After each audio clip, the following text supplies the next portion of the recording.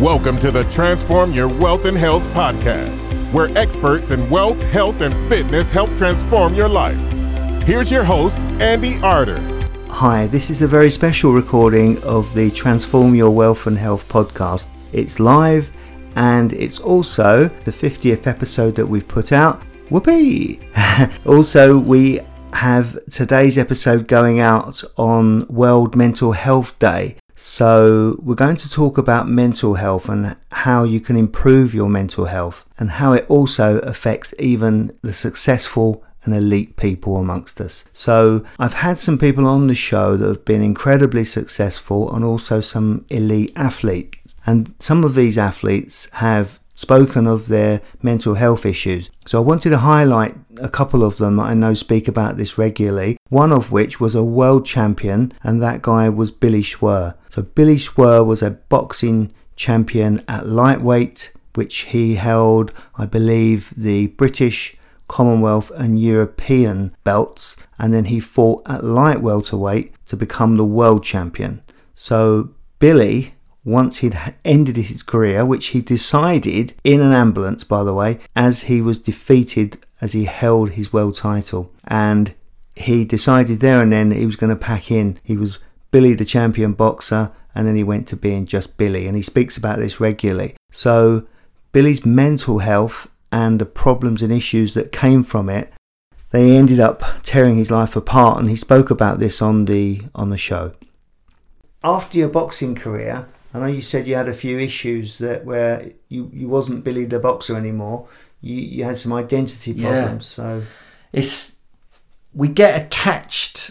So a lot of athletes, boxers, I know so many that we struggle with from the transition from being an athlete to life out in the so-called real world is a real challenge, and one which I really struggled with. So I was so attached to being a world champion, a world-class athlete. So then that was gone. And then I couldn't see a future for myself outside of the boxing ring. Right.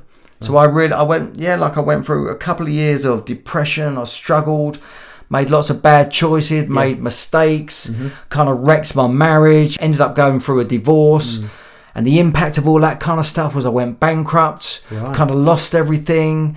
I moved back in with my parents. I'm so fortunate. I've got just amazing parents and an amazing family, amazing sisters. I've got extended family. My brother-in-laws are great. I'm very, very fortunate to have got some good people around me to support me, and they've been always there for me through my tough times. And I've got backers, I've got partners who are great and who can see something within me as I can myself. And it wasn't always the star wasn't always bright. There were tough times. I've been through some tough, dark periods. Listen, I tell everyone, just get out there and fail. Just get out there, fail. Just keep failing. And eventually, but the thing about it is, it's enjoying the ride. Yes. But we get so significant and so caught up in it's not happening, which is easy to say. But if you're skint, got no money, struggling, it's difficult in those tough, dark times to think like that. Yeah. Is it because people think too much about the naysayers? Do you think that's a lot of it? Because you were saying to me earlier that you thought that boxing at the highest level was around about 80% mental. I think 80% of fights are won in your head. Yeah. And that's mental boxing. Even elite athletes like him suffer mentally. Now, Billy was saying that 80% of the boxing matches are won and lost in your head. So if you think about it, if you can get your mind to an elite level, that no matter what happens, you focus on the right things and do the right things well, you will transpire and come through it all in the end. So this is what the elite people do. So he was doing it whilst he was a boxer. As soon as he stopped being a boxer, things become much more difficult for him. Also, we've got to talk about Tony Kelly, a professional footballer, and John Thompson. Now these guys had successful careers. Tony Kelly and John Thompson came onto the show and they spoke about their careers and their addictions. So they both had issues. Tony's issue was, as a professional footballer, he was also a gambler. So he was earning good money, had a great job. He played up front for 5 professional clubs, including Stoke City, and played in the League Cup final. And he played around 200 games, but he should have played around 400, according to Tony. It should have been a lot more. His mental health was affected by his gambling losses. And likewise, he never, ever reached his full potential. At 16, he's in the first team at Bristol City, should have been a huge star, and then by 17, they've asked him to leave the club. So you get the idea. He was having problems and issues, even back in his early days, possibly a wild, addictive nature. I think he says at the time he was a little bit wild. And then he goes on to tell us all about how things fell apart as his gambling got out of control, and then his subsequent way that he turned his life around, writing a book called Red Card and starting the Red Card Gambling Addiction Charity. So we had him and John Thompson, who also had a really successful career on ITV in Scotland as a producer and journalist, and he was producing football programmes too. And John managed to get himself further and further up the ladder. All the time he had drinking problems, and John spoke of his massive amount of drink that he was drinking and how it didn't have a huge effect on him. He was topping up most of the time, but how this affected his career and how it affected his mind. Fitness is also, for me, mental health. Because you cannot do things at a very high level, at least just to function. You need decent mental health. So I'm glad you guys have come over to talk about this, because it needs talking about even more. Well, in terms of mental health, it's huge. In terms of addiction, I think more people within addiction fields, etc., are now realising that there's a massive issue connected with mental health and gambling addiction.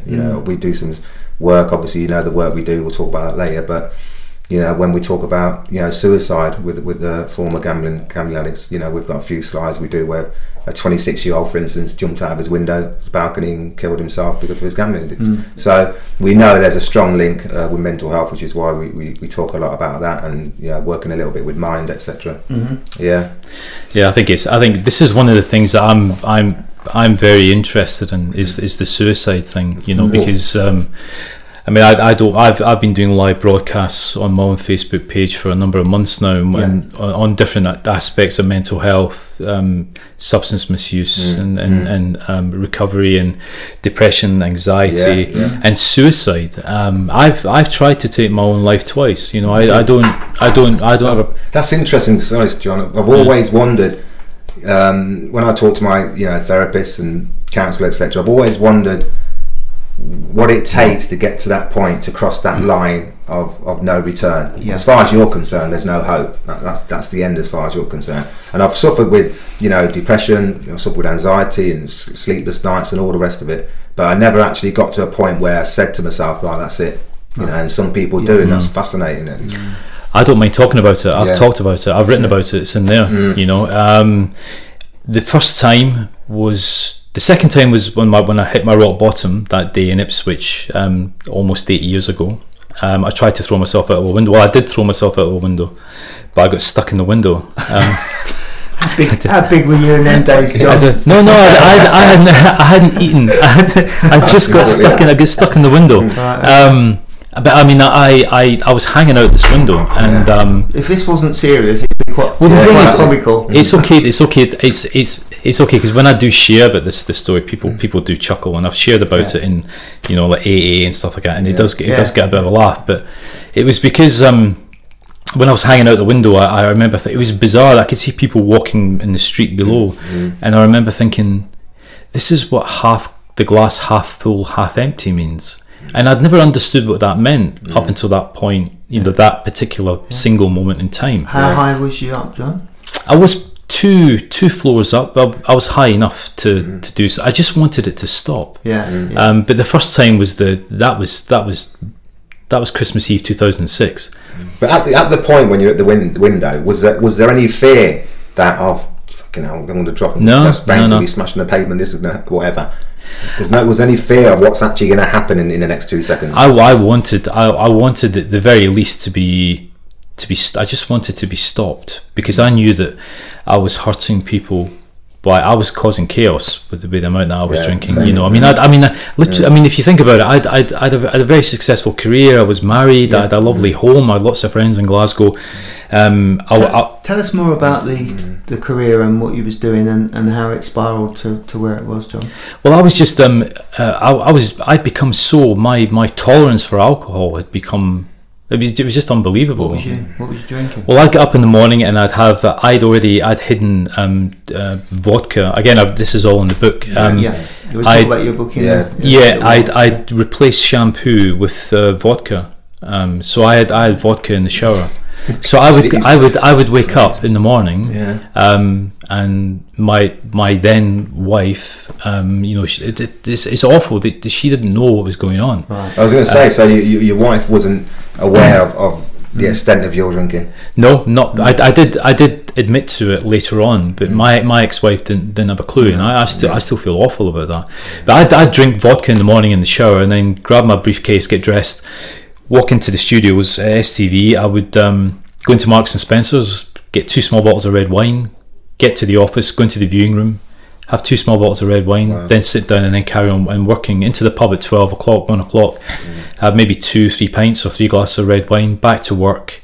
Sometimes I would leave the office saying that I would go for a sandwich, halfway through the afternoon, but I wouldn't. I'd go to the pub. I'd go to another pub where people didn't go to. Right. It's funny, so you was going to the pub in your lunchtime, and when I finish football and work, I'll be in the bookies at lunchtime. You'd be in the bookies at lunchtime. See how it's the similarities are there, you know? But and then I'd go to the pub after work, have maybe 3-4 pints, walk home, go into Marks and Spencer's, pick up tea, pick up 4 bottles of red wine, go into the toilets at Marks and Spencer's, down 1 bottle of red wine, and down it, and then 3 bottles of red wine in the bag still there. Then get down to near where the house was, into an alley, down another bottle of red wine. I still have 2 bottles of red wine. Get into the house, hide 1, and 1 was for dinner for myself. I wanted to give you some ideas of what the professionals say that you need to do to be able to improve your mental health. So one of the things they all speak about is exercise. Exercise, if you're feeling depressed or you've got issues and stuff like that, can get you out of that mood. So if you want to transpire yourself from a sluggish mindset and mood, do some exercise. It doesn't actually need you to start thinking about it too much. Just do the exercise, and you'll find that the body does things like produce endorphins, and these things will make your mood improve. It's just a simple mathematical equation. You go and do the exercise, the endorphins come into your body, you feel better. 1, 2, 3, it's as easy as that. But of course, all of these things are incredibly difficult. It's not quite as simple as that, is it? But if you can do it over a longer period of time, exercise helps incredibly. The other thing that I think always helps is a change of scenery. So they always say a change is as good as a rest. So if you can change your scenery and everything around you changes for the better, then you're likely to be able to improve your mindset, your mood, and your characteristics too. So the whole way that you operate. If you can put yourself in a better place, you'll feel like you're in a better place, and then your things will work for you much, much better. Also, things like eating well and sleeping well. So, our bodies are machines. We will work better if we eat better. So if we can eat the right foods, athletes obviously have to do this to produce things at the highest levels. Likewise, if you've got problems and issues within your mind, let's say addictions, if you can eat better and sleep better, because sleep's obviously something that is incredibly important. Your body has to repair from sleep, and it also puts you in a state of mind away from being in the state of I'm feeling terrible to I'm feeling great. When you wake up in the morning and you've had a great night's sleep, then wow, the world's a different place. So all of these little things can chip away at you. And like Billy Schwartz and Tony Kelly's, who was athletes, the depression of their situation got to them and they end up having major problems. But you can stop these problems. You've just got to try some different things and see which ones work for you. So if you can also increase your capacity to stress, a lot of people suffer from stress, but you can just improve what you're doing slightly. So if you're suffering from stressful things, but you can take it down to a level that's acceptable to you, you can then increase it slightly until you actually find a level that's working for you. So on this day, World Mental Health Day, people are out there exercising physically, but I wanted to encourage some people to actually work on their mental health as well. You cannot function at any level unless your mental health is correct. So do you think the elite athletes and people around the world that are champions have brilliant minds and are working on their minds just as much as the body? Of course they do. You don't have to be somebody that's an elite athlete to be able to improve your mind and your mindset. You just have to work on it just like anything else. So we're quite happy to go and improve some of the other things that we do in our life. What are you doing to improve your mental health? Stuff like reducing your stress. So you don't have to increase your capacity to stress. You can actually just reduce the stress. So the situations that you're in that are stressful, don't do them so much. Don't go to those places. Don't do those things. Just get yourself in a position where you feel happy. And that's the other thing, basically. Don't stay around unhappy people. If you're going to stay around people that make you unhappy, you're going to get unhappy too. So there's a lot of ways you can do it. You can change your surroundings, exercise more, improve the company that you keep, eat well, sleep well, reduce or improve your capacity to stress.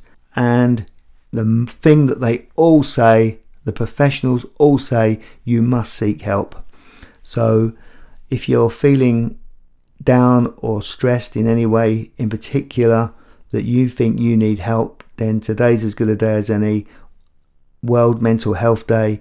Go and ask somebody for some help. Try and get a second opinion and try and improve your situation. Hope that's helped. Hope that helps to improve your mental health. And if it does, then I'm happy. I hope this podcast gives you inspiration. And if you want to contact me, I'm Andy Arter, and it's transformyourwealthandhealth@gmail.com.